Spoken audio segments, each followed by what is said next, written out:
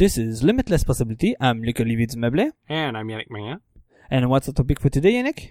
Bizarro iOS releases. Wow, it's so bizarre that you have an issue pronouncing it. Yeah. But I think before we start on Bizarro iOS versions, you have some follow-up. Yeah, so, well, it's a little bit of follow-up about Iconoclasm, which we discontinued on the show several months ago. In fact, I think it's like almost 2 years ago. Yeah, I was about to say 2 years. But the reason it comes up is because Iconoclasm has continued to work on iOS until iOS 10. And there is technically no jailbreak for the latest version of iOS 10. However, there are other semi-tethered jailbreaks for various versions between 9 and 10. And people have continued to force install Iconoclasm on their devices and use it because it apparently still works. However, I realized this week iOS 11 is going to fuck shit up big time. And I think that, I open sourced Iconoclasm under the hopes that somebody would take it and use it as a base to create something more modern, that they could maintain into the future. Nobody has apparently done that. Everybody is so lazy that they would rather just continue to use Iconoclasm as it is, which I would not recommend because there were bugs before I discontinued it, and they are still there, and they are presumably worse because other things have changed under the hoods that I'm not aware of.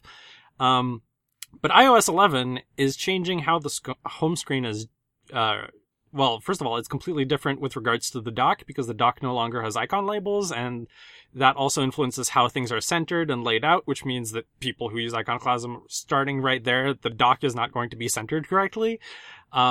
And then there's drag and drop, which is going to be used for all of the icons now. And I think that the drag and drop framework will bring significant changes to SB Icon View because it currently has its own completely different implementation in existing OSs, which means that people may actually be forced to find a replacement for Iconoclasm, and/or I might get a ton of email from angry Iconoclasm users who maybe aren't even aware that Iconoclasm is discontinued, asking for me to update it to iOS 11.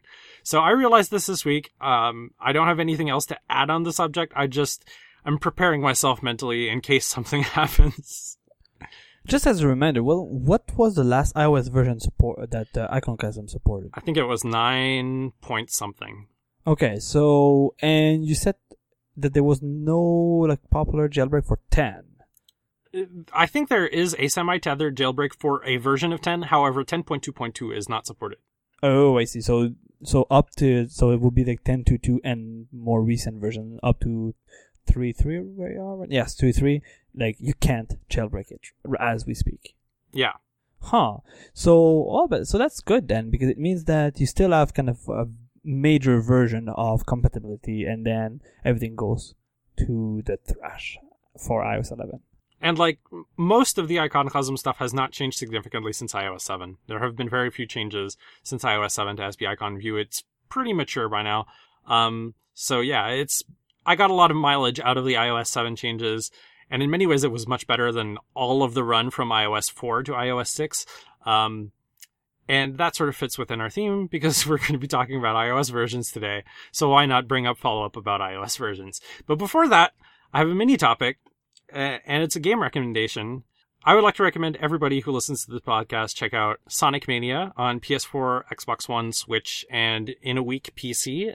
The PC version was delayed for optimization, which is kind of strange because it's a 2D Sonic game. It's not like something that is going to make your PC fall apart, especially if you have a big gaming PC. But apparently they needed to delay it 2 weeks for optimization. Very strange. If you're a fan of 2D platformers or of the Sonic series, you should definitely check it out. I think it was about 2 years ago, around the time we were doing this podcast regularly, I started playing through the Saturn compilation of the Genesis Sonic games. And they were all really great. However, Sonic 3 Knuckles was absolutely fantastic, and I put it up there with Super Mario World as one of those iconic platformer games of the 16-bit era. And Sonic Mania is basically, we are taking the formula that worked for Sonic 3 Knuckles, and we are giving it to fans of the game. So the people who made the game are Christian Whitehead and Stealth, which are people who made the Sonic CD port for iOS many years ago. And they're very big in the Sonic fan game community. They have made various Sonic fan games, and they were so good that Sega hired them to actually make a real Sonic game for once. and that's what Sonic Mania is. 3/4 of the game is redone stages from existing Sonic games, which is a little bit unfortunate. However, the second stage of each of those zones is a completely remixed version of the thing. So they add new mechanics that were never in the original level, which really spices things up a lot, because I've played all of the games that have levels in this, and I definitely recognize the levels that I've played already that are a little bit changed to add more mechanics from other games. But the remixed versions are really, really cool. I'm about 2/3 through the game, and there are so many good games this year. Like, it's hard to say that this is the game of the year, but it is definitely one of the greatest games of the year, and it's only $25 Canadian, or I think it's 20 US. So definitely, if you're a fan of 2D platformers, go check that out. It is a ton of fun, and you will have a bunch of fun. Okay, now we move to the main topic about Bizarro iOS versions. Yes. So while everybody is busy preparing their apps for iOS 11's release this fall, I thought it would be pretty interesting to go through the strangest and occasionally some forgotten releases of iOS. Are we going to that route because you don't need to prepare your app for iOS 11? I don't have an app. Exactly, so that's why you have time to talk about Bizarro iOS versions. Well, you'll see why we're talking about this at the end of the episode. Ooh, interesting. Yeah, tease. But first I want to talk a little bit about the naming of iOS over the years. And this is a sort of a thing that's just as forgotten as some of the versions we're going to talk about this episode.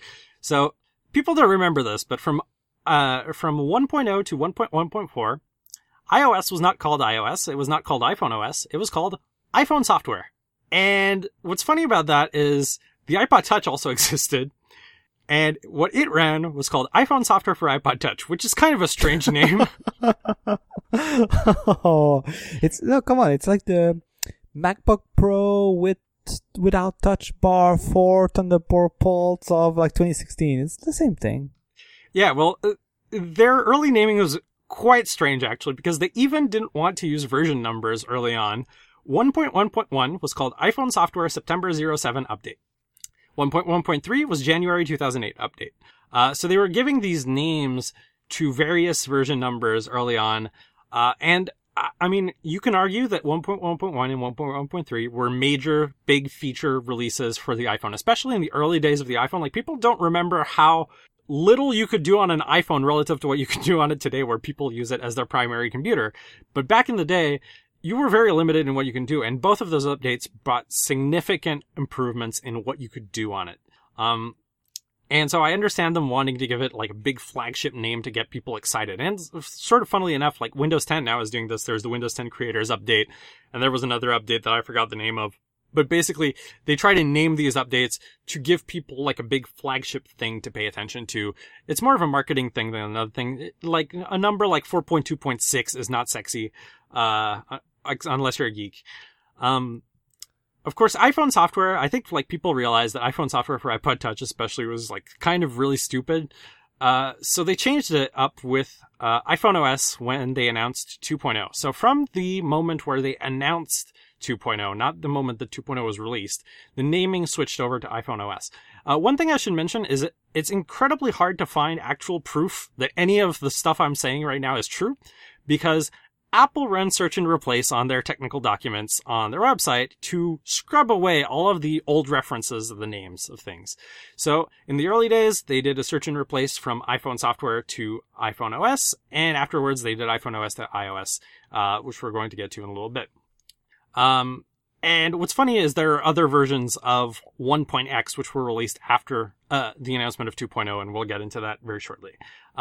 So iOS, as most people remember, became iOS with the release of 4.0. I think they realized that with the release of the iPad, iPhone OS for iPad was still not sounding great. So they wanted to consolidate everything under one name, and iOS made sense.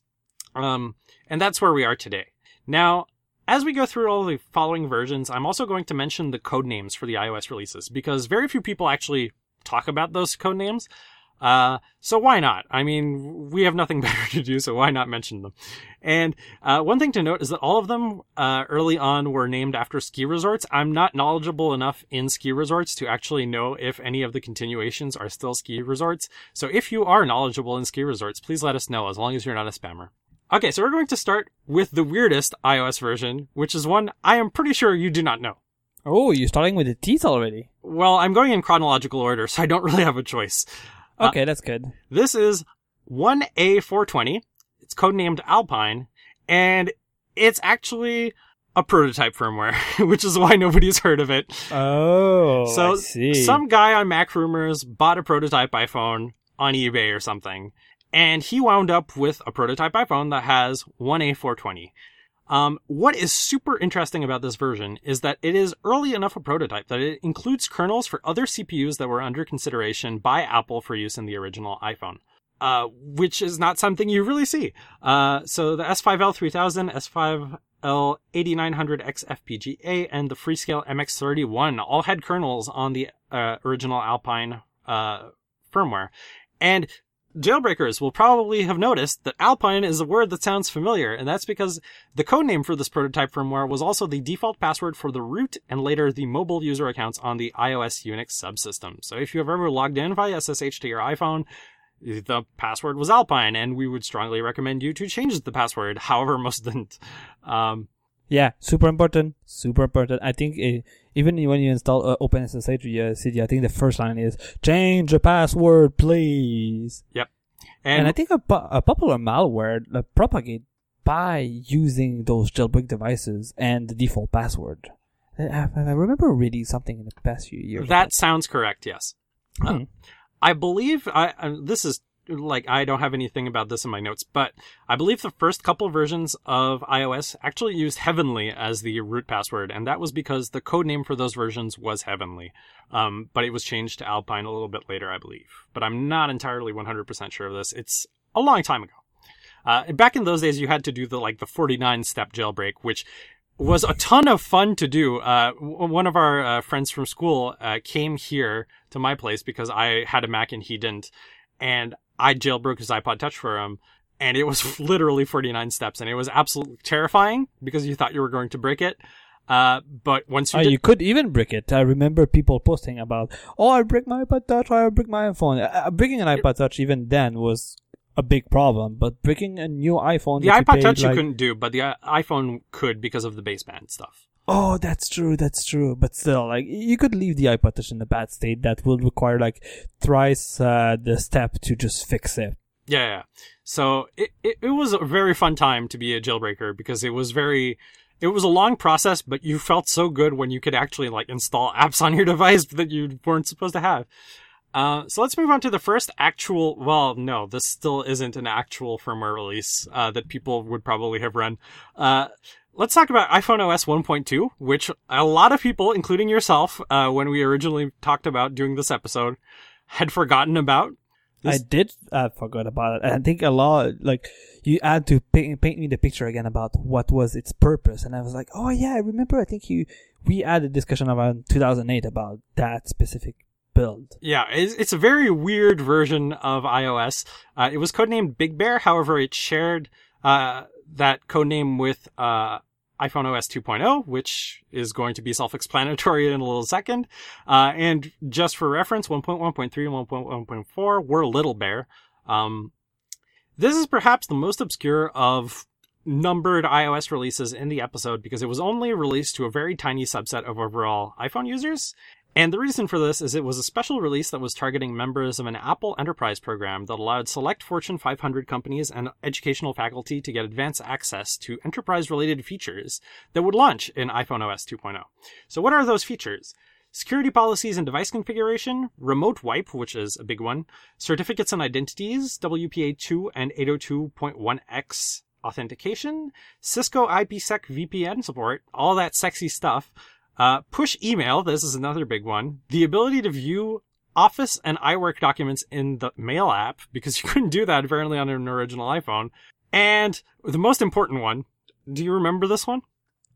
Ooh, that... if it's not VPN, because you didn't mention... I'll give you a hint. Okay, that's good. It's a visual way to tell the difference between 1.1.x and 1.2. Oh, you're stumped. It's the calculator icon. What? They included the change in the icon for real? Yeah, so the calculator was massively improved in iPhone OS 2.0 because they gave it the possibility to be a scientific calculator in landscape.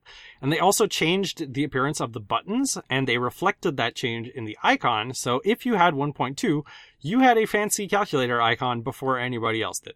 But did you add the updated icon, calculator app, or it was just the icon? No, you had the app as well. And the reason I know about this is because I happened to have a friend who was eligible for the program and installed it on his iPhone. And when we were in New York for a school trip, I got to play around with his phone, and I played with the updated calculator, that super sexy beta calculator. And I guess technically that was my first experience with using an iOS beta, since there was no 2.0 beta 1. There was a 2.0 beta 2, and there was 1.2, which was sort of 2.0 beta 1. What's interesting about this is 1.2 could also be jailbroken using the same techniques as 1.1.x, which meant if you had a way to get the 1.2 firmware, you could technically be running pre-release firmware and have it jailbroken, although I would not recommend it, because a lot of software packages were just not expecting you to have 1.2, and they exploded. But yeah. That's how jailbreaking works. And if I recall correctly, they later on, like with 2.0, patched a lot of the holes that they were used to jailbreak 1.1.x. So it was a build before they patched those holes. Yeah, like aside from the enterprise features that I mentioned, it was functionally identical to 1.1.x because they wanted enterprise users to continue to be using something stable. And like most of the stuff for the App Store and App Store development was not in this build because it wasn't intended for those users. It was intended for enterprise users, and they can wait until the stable App Store to install apps on their phones. Besides, I'm not sure that they would really benefit that much. Let's move on to the next release. This is going to sound very strange, because we're not going in numerical order. We are going in chronological order, and this one is inferior to 1.2 numerically, and that is iPhone OS 1.1.5 for iPod Touch, which is the third Little Bear release. It was released on July 14th, 2008, and it was only released on the iPod Touch because of a peculiar arrangement for early versions of iOS where upgrades cost money for iPod Touch users. Oh, I remember those times. I'm sure.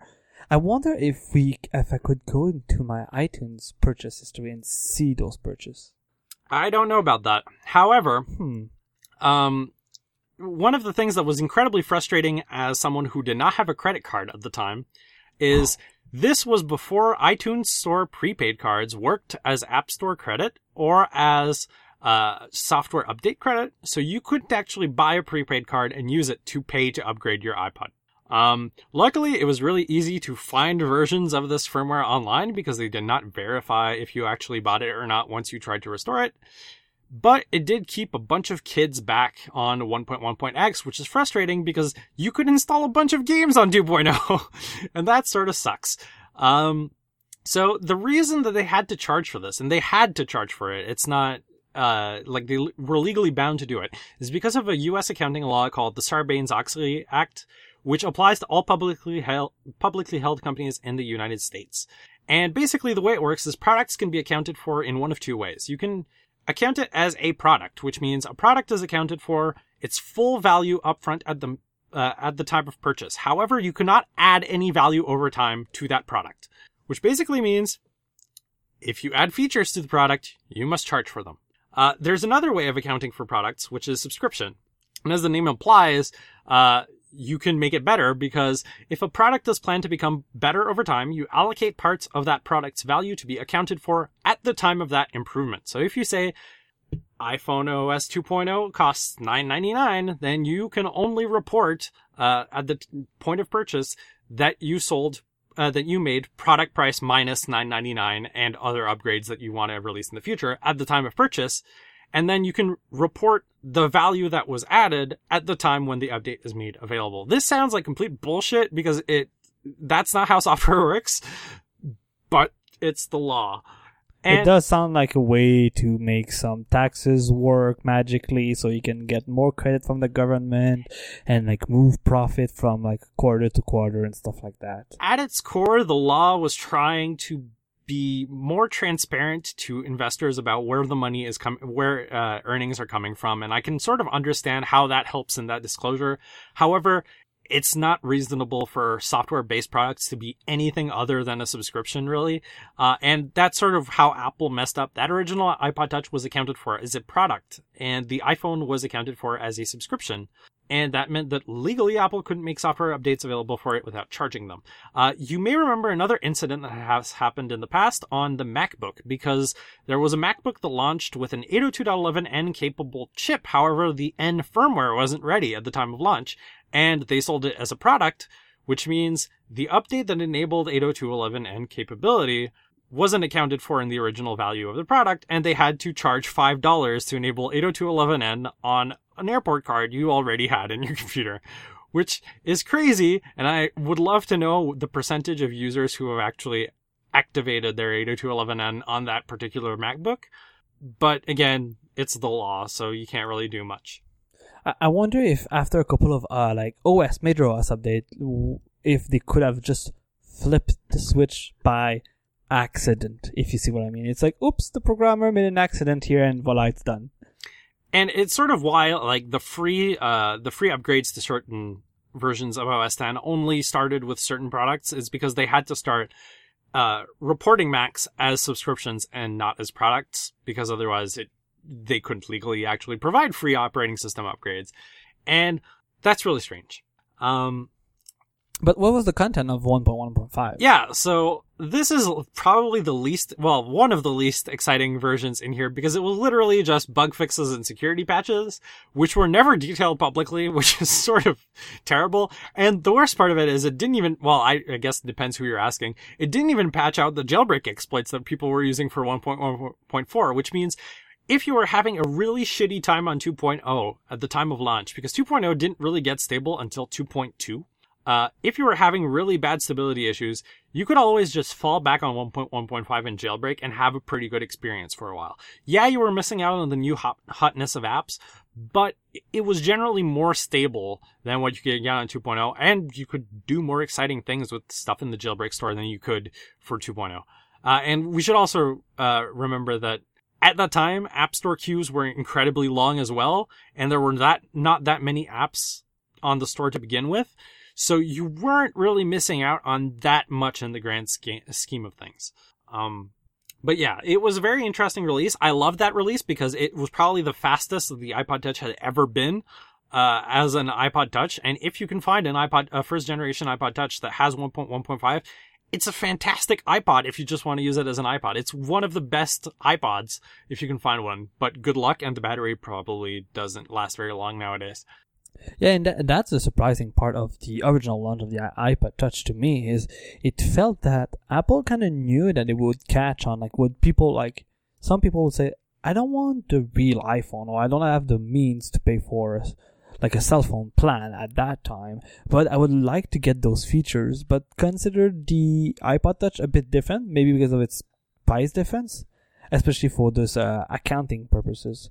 So it's interesting to see that they quite quickly backtrack on that, because I think they did charge for the 1 to 2, but not the 2 to 3. I believe 2 to 3 was still paid. I think 4 was the first that you could get. 4 was the first. Because the first generation devices got shut out after 3.1.3. So starting at 4, true. You could actually... That's true. Yeah. All right, ready to move on to the next version? This is one that a lot of people have heard of and have used. Are we skipping a couple of versions now? Yeah, a little bit. iPhone OS 3.2 to 3.2.2. Codename Wildcat. It's a name that will sound familiar to a lot of people. It was released April 3rd, 2010, the release date of the iPad. It was an iOS fork available exclusively for the iPad in its first few months of release. And it took until the release of iOS 4.2.1 on November 22nd, 2010 for the iPad and iPhone to once again converge on the same version of the operating system. There has been some speculation as to why iPad had to use a fork instead of using 3.1 or instead of just waiting until 4. I mean, the easy speculation to bring out is, well, the product was ready, so you might as well ship it.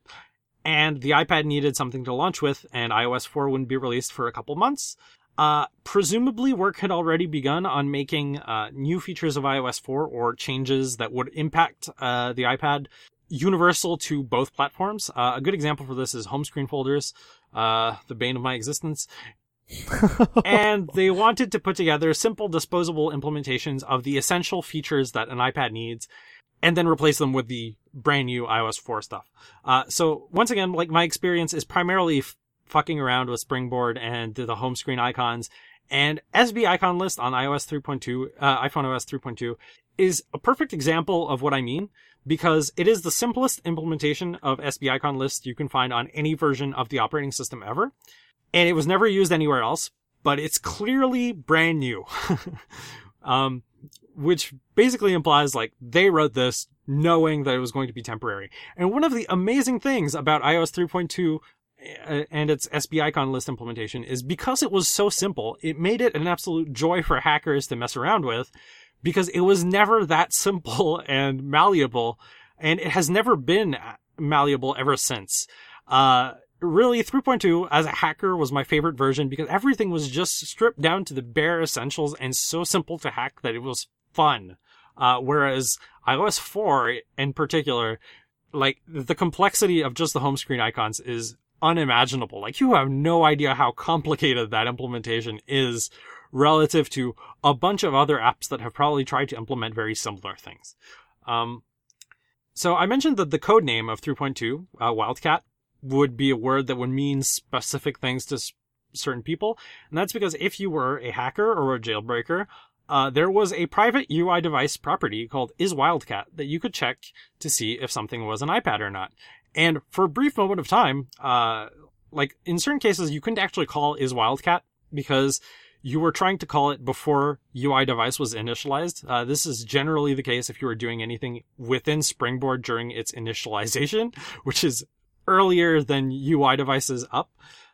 So what you could do instead, in those very early versions, is you could just say, oh, well, does the selector isWildcat exist on UI device? And that was good enough for a while.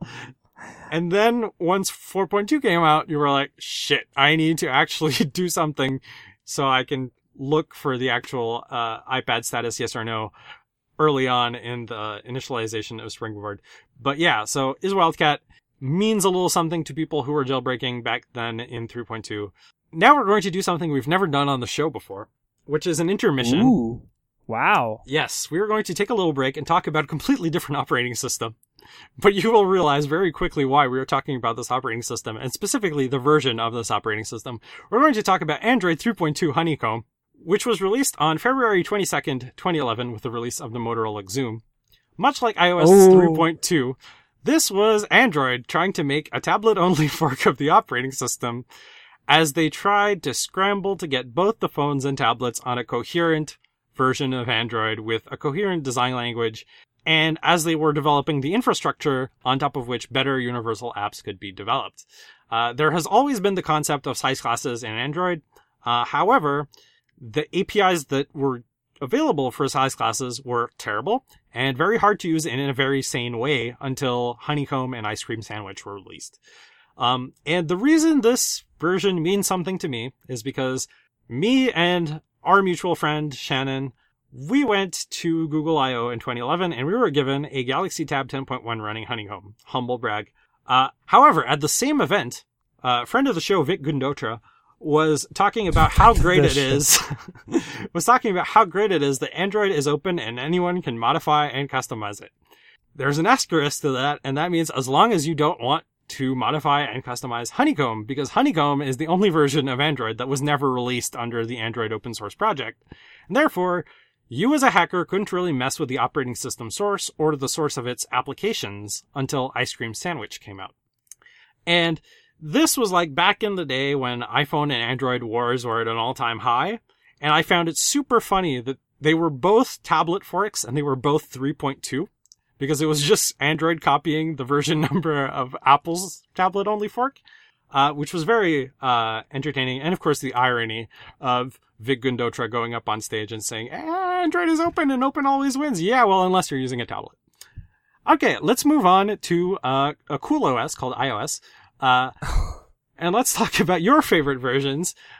iOS 4.2.5 to 4.2.10, codenamed Phoenix, released on February 7th, 2011, which brainiacs will recognize as the release date of the Verizon or CDMA iPhone 4, because, once again, this is a fork that was only released on the Verizon iPhone 4.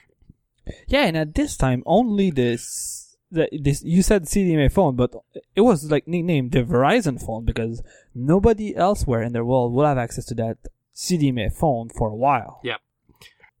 And I should point out that 4.2.5 to 4.2.10 were released in tandem with 4.3 and 4.3.5, 4.3 to 4.3.5 on other iPhone SKUs.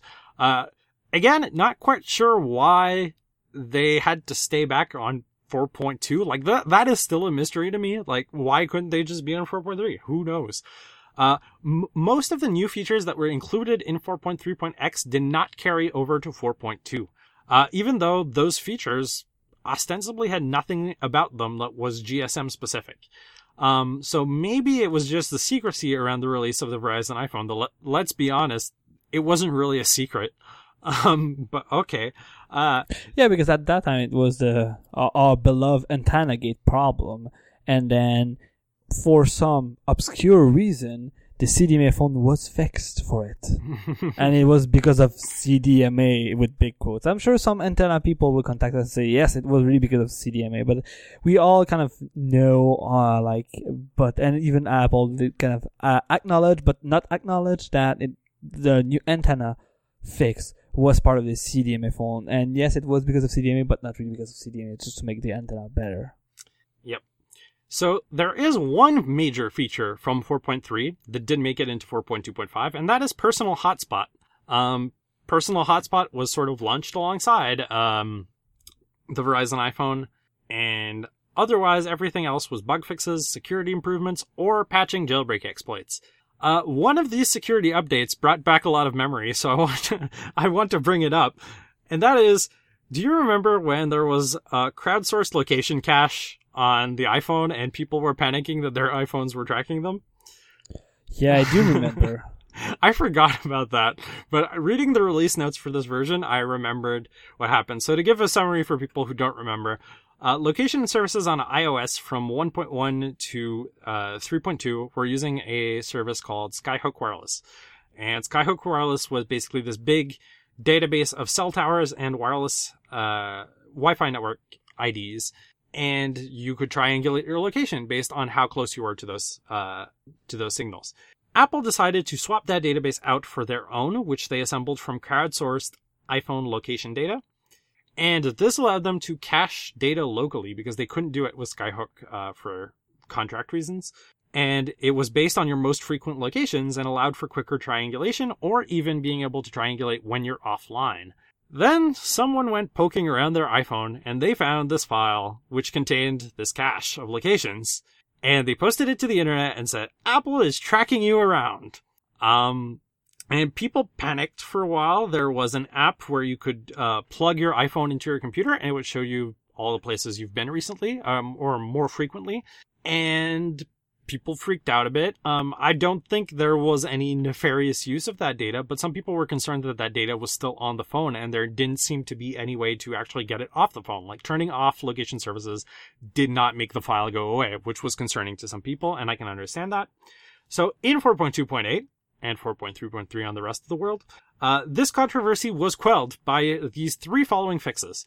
They reduced the size of the local cache because people were getting concerned that it was holding too many locations and that it was too revealing of their patterns. Fine. No longer backing up the cache to iTunes because that meant that even if you bought a new iPhone, your cache was getting carried over and therefore your previous locations, your frequent locations from your old phone were carrying over. And they finally made it so that the cache is deleted when you turn off location services. So that basically shut people up for a while. And now people are freaking out about third-party apps using using location in the background. But that is a completely different topic. That is outside the scope of the show.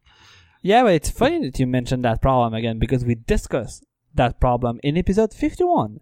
In the episode where I was talking and exploring a permission system on mobile OSs, and we were talking about the location permission. And this is where we brought it up again. So if you want more details about that section, I know you just did a good summary, but you should go listen to episode 51 where I discuss about mobile permissions. Okay, are you ready for the last OS? Ooh, yes, I am. Okay, we're going to go back in time to July 27th, 2017. And we're going to go forward in time to December 2017 and create a time rift with Audio OS 11.0.2, codenamed Sinar.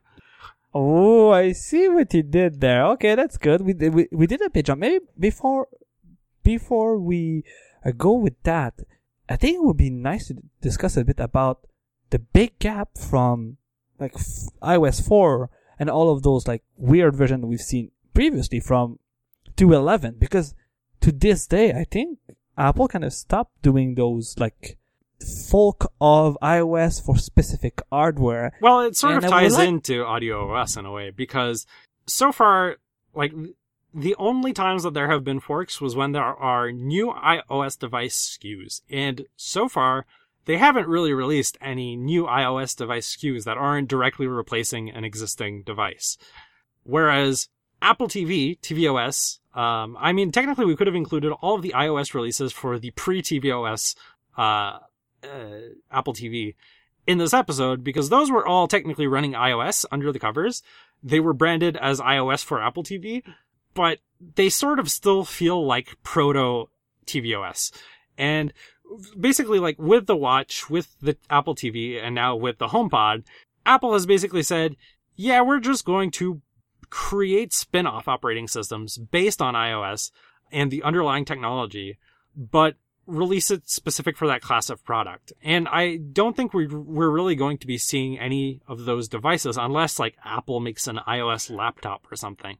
I don't think we're going to be seeing those kinds of forks in the future because Apple is really just replacing existing devices, and therefore there's no real need for a fork. Interesting. On that other point too, I do think that with the maturity that iOS has now, with nearly 10 years of existence, I think they kind of have a code base these days that is kind of maybe easier to just reuse in different products compared to what it used to be, where they would have to create fork of the code base. And I think a good example of that would be to compare it with macOS, a good friend, an old friend that is still around. And if you remember the first version of the Apple TV, which was running macOS under the hood. This is true. And it was running Tiger, if I recall correctly. That sounds right, yes. Yeah. And there was an easy way to just enable Tiger, and voila, you just have a typical Mac. Yes, it was running an Intel shitty CPU. You have a really hot Mac Mini that isn't very fast. Yes, but it was running macOS like any other Macintosh at that time. So I'm sure with all of the experience they have with the Mac, now with the maturity of the code base, it makes just easier for them to just create spin-offs without just like forking everything and making sure that at some point everything can just use all of the new feature. And hopefully for them it also means that they code the new feature once and it can be reused everywhere for all platforms. And like another example of like using that foundation iOS layer is the Touch Bar on the MacBook Pro, which is basically a mini iOS device, like a mini sort of iOS device, which is why I didn't include it in this. But yeah, it's like iOS, the base layer of iOS, which is basically like UIKit, Foundation, and the core graphics. Well, yeah, that too, core animation, all that stuff. Like all the core technologies that made the iPhone great are getting reused once again in all of these different contexts. And they just created like a vanilla distribution of that they can use to create spin-off operating systems rather easily. And that's why there are like almost 5 of them now. Let's move to the HomePod, the unreleased device. Yep. So as I said, this, like I put in my notes, parentheses, accidentally ? Released July 27th, 2017. You might be seeing this on a device near you in December, as long as you're not in Canada. RIP. But yeah, so somebody put up the the firmware for the HomePod like months before the HomePod is shipping. And there is a lot of debate as to why this happened. But there's also a bunch of other stuff involved in this, because unlike a regular iOS beta or final release, which is pre-processed with countless if-defs to ensure that information and features concerning unreleased products never make it to the compiler and therefore never make it into the built product, this one appears to have everything disabled, and all of the juicy information about unreleased products made it into the build. It has been a goldmine for hackers such as Guillaume Rambo and Stephen Troughton-Smith, who have been digging through this firmware over the past few weeks. And what makes this build so unique is that it's still up on Apple's website today, even though it contains this goldmine of information for people that should never have been released. And I have no idea why it's not. They haven't removed it. We were talking about this in the post show last episode. We couldn't understand how this was still on Apple's servers, like how they didn't yank this immediately. Like there have been software updates that have killed iPhones, and like an hour later they were gone. Now you basically have the product roadmap for the next 6 months of Apple products in this firmware, and they didn't pull it. And I'm so baffled. Like, this is not an Apple thing to do. It is not. But at the same time, after thinking about it for maybe the last few weeks, there's, I think, two strategies that can be tackled here. The one is to, obviously, you realize it, you remove it, but at that point, the damage is done. Like, people that should have access, but the people that could have access to it, that will dig through it, would be able to have it and then dig through it still. So all of your roadmap will still leak, or you leave it there and you make sure that the next beta for the HomePod goes into the internal server and not on the public one, and just do as nothing happened.